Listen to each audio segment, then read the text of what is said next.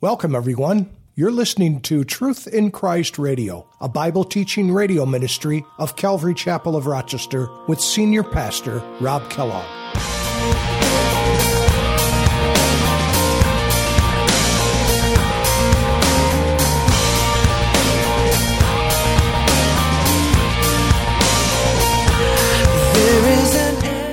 And God didn't bring them out of Egypt to get them out into the desert to destroy them, or get them out of the desert and go through this horrible time, this difficult time of trying, and then finally get them to the edge of the promised land and bring them in, only to have them destroyed by their enemies, the Canaanites. These 7 nations that God, remember, had said, I want you to go in and destroy every single one of them. Man, woman, child, beast, level the place.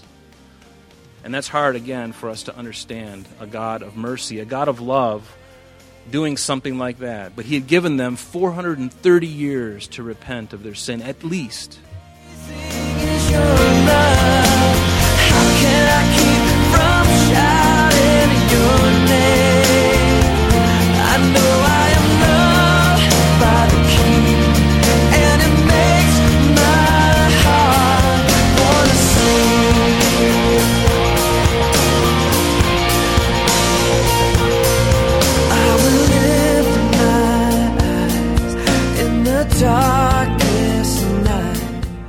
Welcome to Truth in Christ Radio. Today, Pastor Rob begins a journey through the book of Joshua. Joshua was a successor of Moses to lead the nation of Israel into the land that God had promised them. Israel was delivered from Egypt's degrading bondage. God speaks through history to give an example of our deliverance from the bondage of sin. The central act of redemption in the New Testament is the work of Jesus Christ on the cross. The central work of redemption in the Old Testament is the deliverance of Israel from Egypt. And now, let's open our Bibles to the book of Joshua, chapter 1, and follow along with Pastor Rob. If you could, let's open our Bibles to the book of Joshua. As you know, we have just finished last week, we finished the book of Deuteronomy.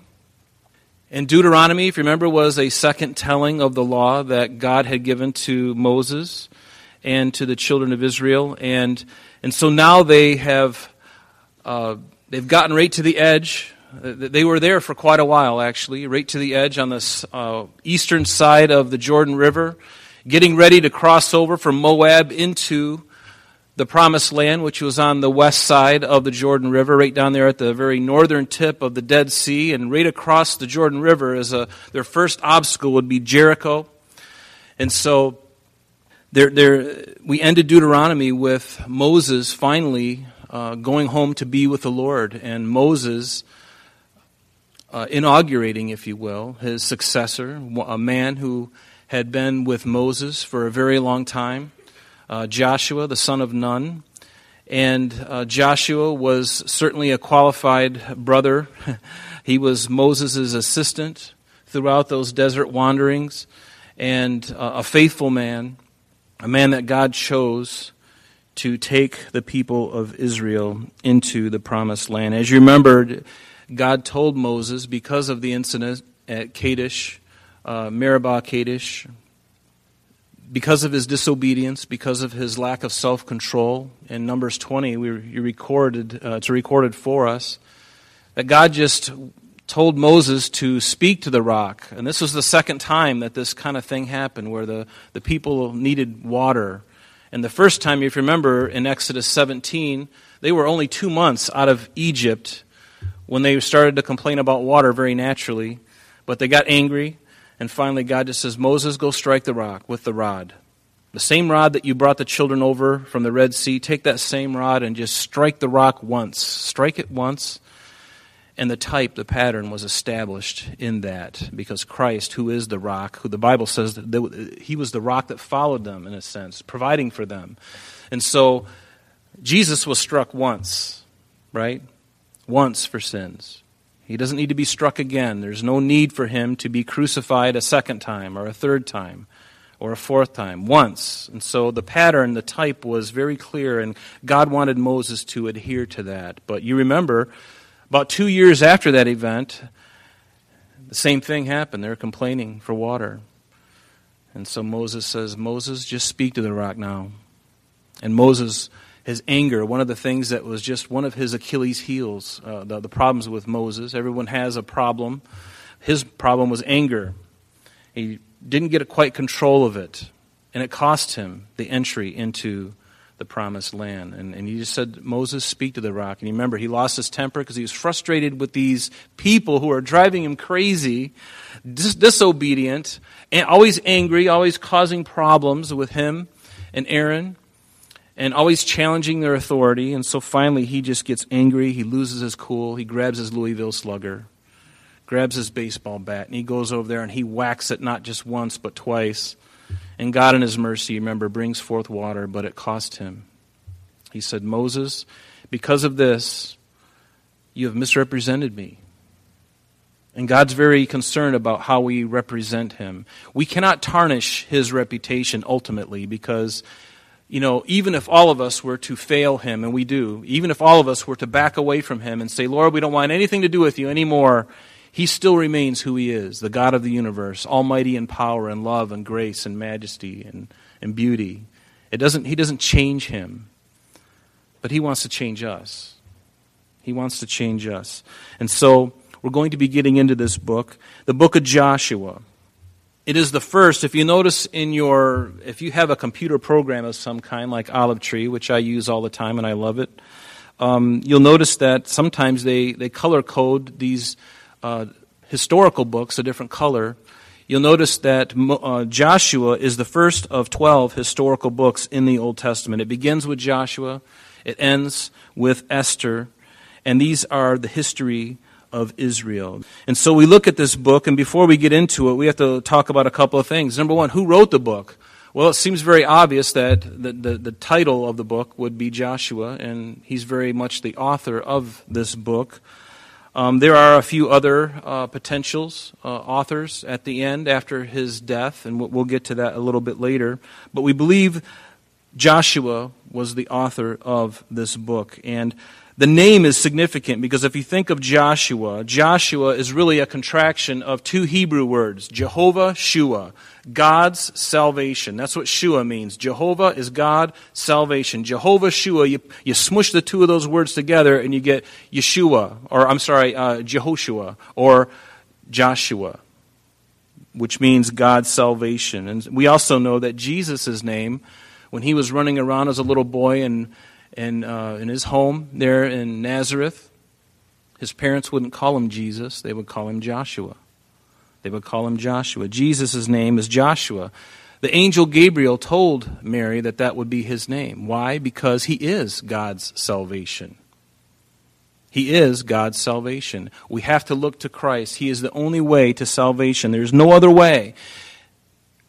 There are many ways that people try to reach God, but Jesus said, narrow is the way, narrow is the gate that leads to life, and everyone is welcome on that. It's an exclusive path, but it's open to everyone. But broad is the gate, and broad is the way that leads to destruction, that leads to hell. And many there are that are on that path, doing their own thing, worshiping a Jesus of their own making. And many religions are like that.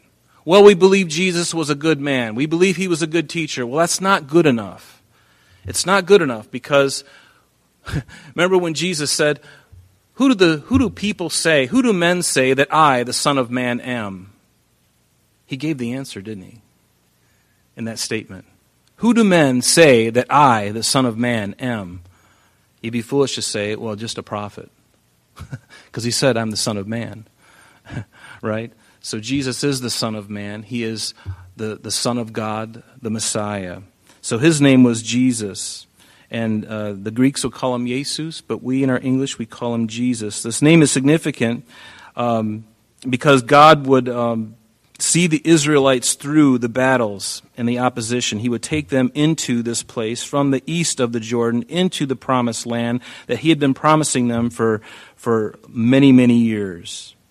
Many years. And God didn't bring them out of Egypt to get them out into the desert to destroy them, or get them out of the desert and go through this horrible time, this difficult time of trying, and then finally get them to the edge of the promised land and bring them in, only to have them destroyed by their enemies, the Canaanites. These 7 nations that God, remember, had said, I want you to go in and destroy every single one of them. Man, woman, child, beast. Level the place. And that's hard, again, for us to understand. A God of mercy, a God of love, doing something like that. But he had given them 430 years to repent of their sin, at least. And in fact, there was a time before Moses would lead the people in, God says, it's not yet time because the iniquity of the Amorites is not yet full. In other words, God was giving them space to repent. And aren't you glad? And it's kind of unnerving, actually, to think that there's a time frame that he gives to nations, that he gives to even individuals, of running along in their sin, doing the wrong thing, disobeying him. And there's a time where he gives you a space, and it's different for every person. There's no cookie-cutter time frame here. It's all individual to each person. Because we see that in our own lives. A person could be involved in a sin. They're only involved in it for a couple months, and God allows them to be exposed. Maybe even chastens them sorely and exposes them, and they're embarrassed, and they feel horrible, and they lose their spouse, and whatever. They go through a problem. And yet someone else can go on for 10 years, seemingly unnoticed, and all of a sudden the spring snaps, and they're caught in their sin. And it's different. It's a different gauge. And that reminds me that I need to be careful. I need to be careful. I need to have a short list. I need to be careful about the things I do.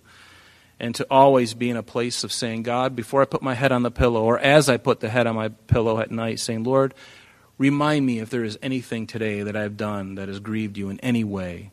And you take that to the cross right then and there and confess it. Even as you do it, confess it. Have you done that? Done something wrong? And immediately afterwards, you know. And that's the best time to say, Lord, forgive me. I know what I said. I know what I did was wrong. It was sin. It was this. And label it. Don't be afraid of it. Just label it. Come into agreement with him. That's what confession is. It's not trying to hoodwink him. You can't hoodwink him. He knows what you're going to do tomorrow that's sinful. So try and play hide and seek with God. It's unfair. So this book of Joshua, it's a record of God's fulfillment of the promise that he made to Abraham, to Isaac, and to Jacob. And we're just going to look at a few of these really quickly. Promises that God gave to Joshua and the children of Israel, their ancestors, those who had started.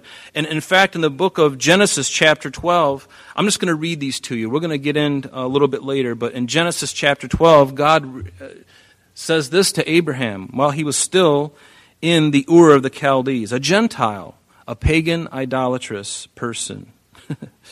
The Lord said to Abram, get out of your country, Abram, from your family and from your father's house to a land that I will show you. I'll make of you a great nation, and I will bless you. I'll make your name great, and you shall be a blessing. I love the confidence of God, even though we don't have confidence in ourselves. Thank you.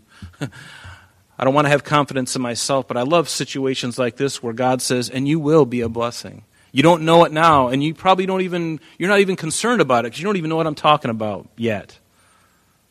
But remember, God is omniscient. He knows all things. He's omnipotent, and he's omnipresent. I will make of you a great nation. I will bless you and make your name great, and you shall be a blessing. And I will bless those who bless you, and I will curse those who curse you. And in you all the families of the earth shall be blessed. And so Abraham departed from the Ur of the Chaldees, as the Lord had spoken to him, and Lot, his nephew, went with him.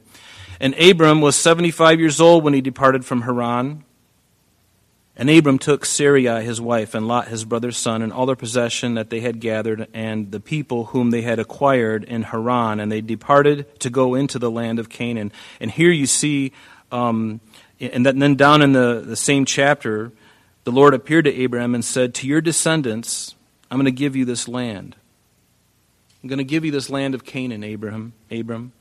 And then later on in Genesis chapter 13, beginning in verse 14, and the Lord said to Abram again, he says, after Lot had separated from him, he said to him, now lift up your eyes and look from the place where you are, northward, southward, eastward, and westward, for all the land which you see I will give to you and your descendants forever.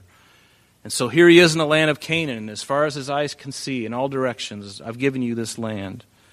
And he reiterates the same thing to his son Isaac, the son of promise. In Genesis chapter 26, beginning right in the first verse, it says, there was a famine in the land besides the first famine that was in the days of Abraham. And Isaac went to Abimelech, king of the Philistines, in Gerar. And then the Lord appeared to him. And he said, do not go down to Egypt. Live in the land which I shall tell you. Dwell in this land, and I will be with you and bless you. For to you and your descendants I give all these lands. And I will perform, notice, the oath which I swore to Abraham your father. And I will make your descendants multiply as the stars of heaven. I will give to your descendants all these lands. And in your seed, singular, all the nations of the earth shall be blessed. Because Abraham obeyed my voice and kept my charge. And then Isaac, remember, he has a son, Jacob, and God reiterates the same promise to him in Genesis 28, verse 12. He says, you remember the story of Jacob's ladder? Actually, it's not a story, it's a historical event. You know me, I'm not going to go off on that tirade. They're not stories, they're events, because they really happened. A story is Rapunzel. This stuff is the real stuff. So then he dreamed, Jacob did, and behold, a ladder was set up on the earth, and it reached the top of heaven, and there he saw the angels of God were ascending and descending on it, and behold, the Lord stood above it and said, I am the Lord God of Abraham, your father, and God of Isaac. The land on which you lie I will give to you and your descendants. Also, your descendants shall be as the dust of the earth. You shall spread abroad to the west and to the east, to the north and to the south. And in you, in your seed, all the families of the earth will be blessed. And I love that. So Abraham, he gives the promise. He reiterates it to Isaac. He reiterates it to Jacob. And finally, Jacob, has 12 sons. And one of those sons was Levi. And through his lineage now comes Moses.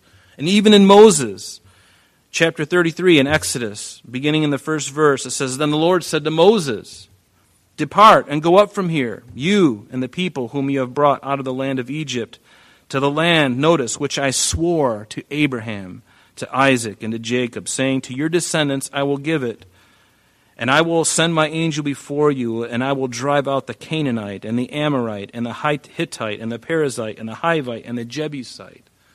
You get the idea. The promises. The promises.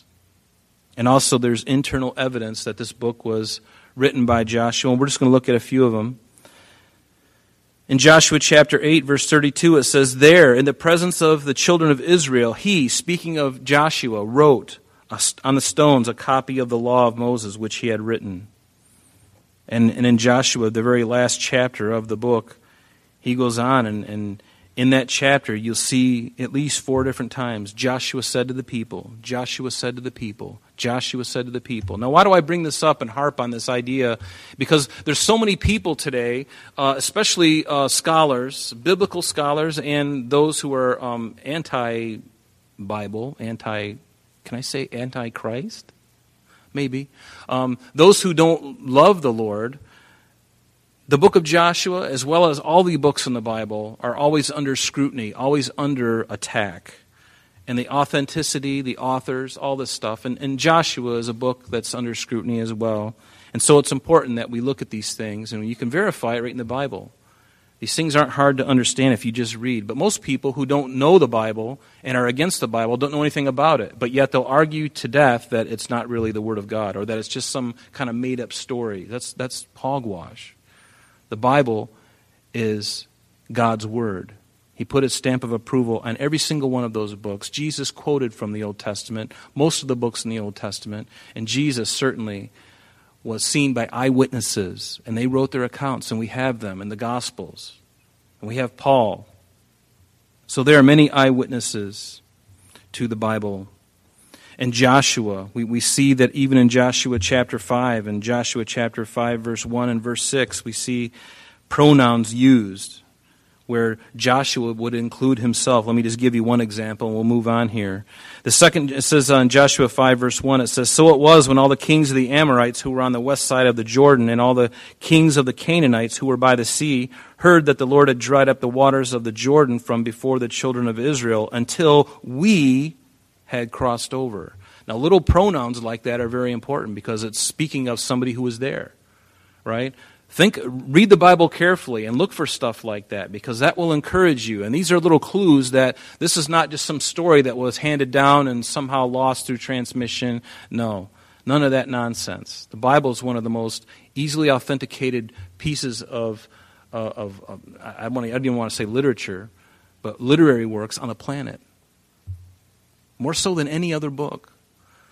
Someday I'd love to go back and do the inspiration and the evidence of the Scriptures. It was a thing I remember I did many years ago, and maybe I should do it again, because it's really encouraging to see just what great length God has gone to preserve and to make His Word very obvious and very clear in spite of the opposition. So let's, and also there's references like in Joshua chapter 6, verse 25. Let me just read this to you. It says, "And Joshua spared Rahab the harlot, her father's household, and all that she had, so she dwells in Israel to this day." Does that sound like somebody who wasn't there? The person who was writing this, does it sound like they were there and that Rahab was alive when he was writing this? You better believe it, because he was.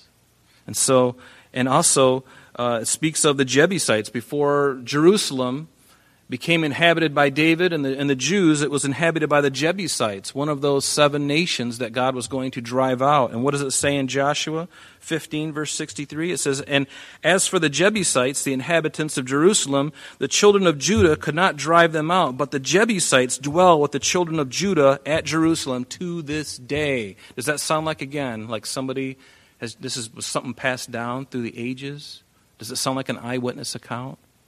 Of course it does. You can read the Bible like that. Read it critically. Read it very carefully, because these kinds of things, people try to bamboozle us all the time. Oh, it doesn't really say that. Well, there it does. Sorry. Now, I bring that all up because it is a book under attack, which places this writing of this book around 1406 BC, somewhere between 1406 until 1385 BC. Okay, because the children of Israel, they came out of Egypt around 1448 BC, and they were 40 years in the desert, and the book of Joshua starts right where that dovetails off, okay? And so it makes total sense. It makes total sense. Some of the key verses in this book, one of them is actually given in the New Testament, and I love what Paul said to the Corinthians. This is 1 Corinthians chapter 10. You might just want to write this down. We're going to look at verses 1 and 11 really quickly, because it is pertinent to what we're going to be talking about. But verse 11 is the key, and here it is. Paul speaking to them, to the Corinthians, he says, "Moreover, brethren, I do not want you to be unaware that all our fathers were under the cloud, and all passed through the sea. All were baptized into Moses in the cloud and in the sea, and all ate the same spiritual food, and all drank the same spiritual drink, for they drank of that spiritual rock that followed them, and that rock was Christ." There it is. "But with most of them God was not well pleased, for their bodies were scattered in the wilderness. Now these things, notice, were become our examples, to the intent that we should not lust after evil things, as they also lusted. And do not become idolaters, as were some of them. As it is written, the people sat down to eat and drink and rose up to play." Do you remember what event that was? Exodus 32, when they made the golden calf, remember? And so Paul here is rehearsing for them in a very shortened version the history, if you will. And why? Here it is. He says, "Nor let us commit sexual immorality as some of them did, and in the same day 23,000 fell. Nor let us tempt Christ as some of them also tempted and were destroyed by serpents. Nor complain as some of them also complained and were destroyed by the destroyer." But here is the verse. Now all these things happened. Why? I'm sorry, that's all the time we have for today. But please join us next time as Pastor Rob continues our study in the book of Joshua. Calvary Chapel of Rochester is located at 2503 Browncroft Boulevard, Rochester, New York, 14625. You can reach us at our church office between 9 a.m. and 4 p.m. Monday through Friday at area code 585-586-3140. If you would like to have an audio CD of today's message mailed to you in its unedited form, simply mention today's date when contacting our church office, and that number again is 585-586-3140. You can also contact us via the web by logging on to www.calvaryrochester.com. There you will be able to access a number of useful things such as information concerning our beliefs, ministry and contact information, our location and service times, and much more. You can even download the radio and sanctuary messages in MP3 format free of charge from the resources link. To listen to Calvary Chapel of Rochester Sanctuary messages or Truth in Christ Radio on your mobile device, just subscribe to both through Google Play or Apple Podcast. We are so glad that you could join us today, and if there is any way that we could bless you in your walk with Jesus Christ, please don't hesitate to call our church office. Remember, Jesus said, "I am the way, the truth, and the life, and for this cause I have come into the world, that I should bear witness unto the truth. Everyone who is of the truth hears my voice." May God bless you in abundance today as you walk with Him. And until next time, this has been Truth in Christ.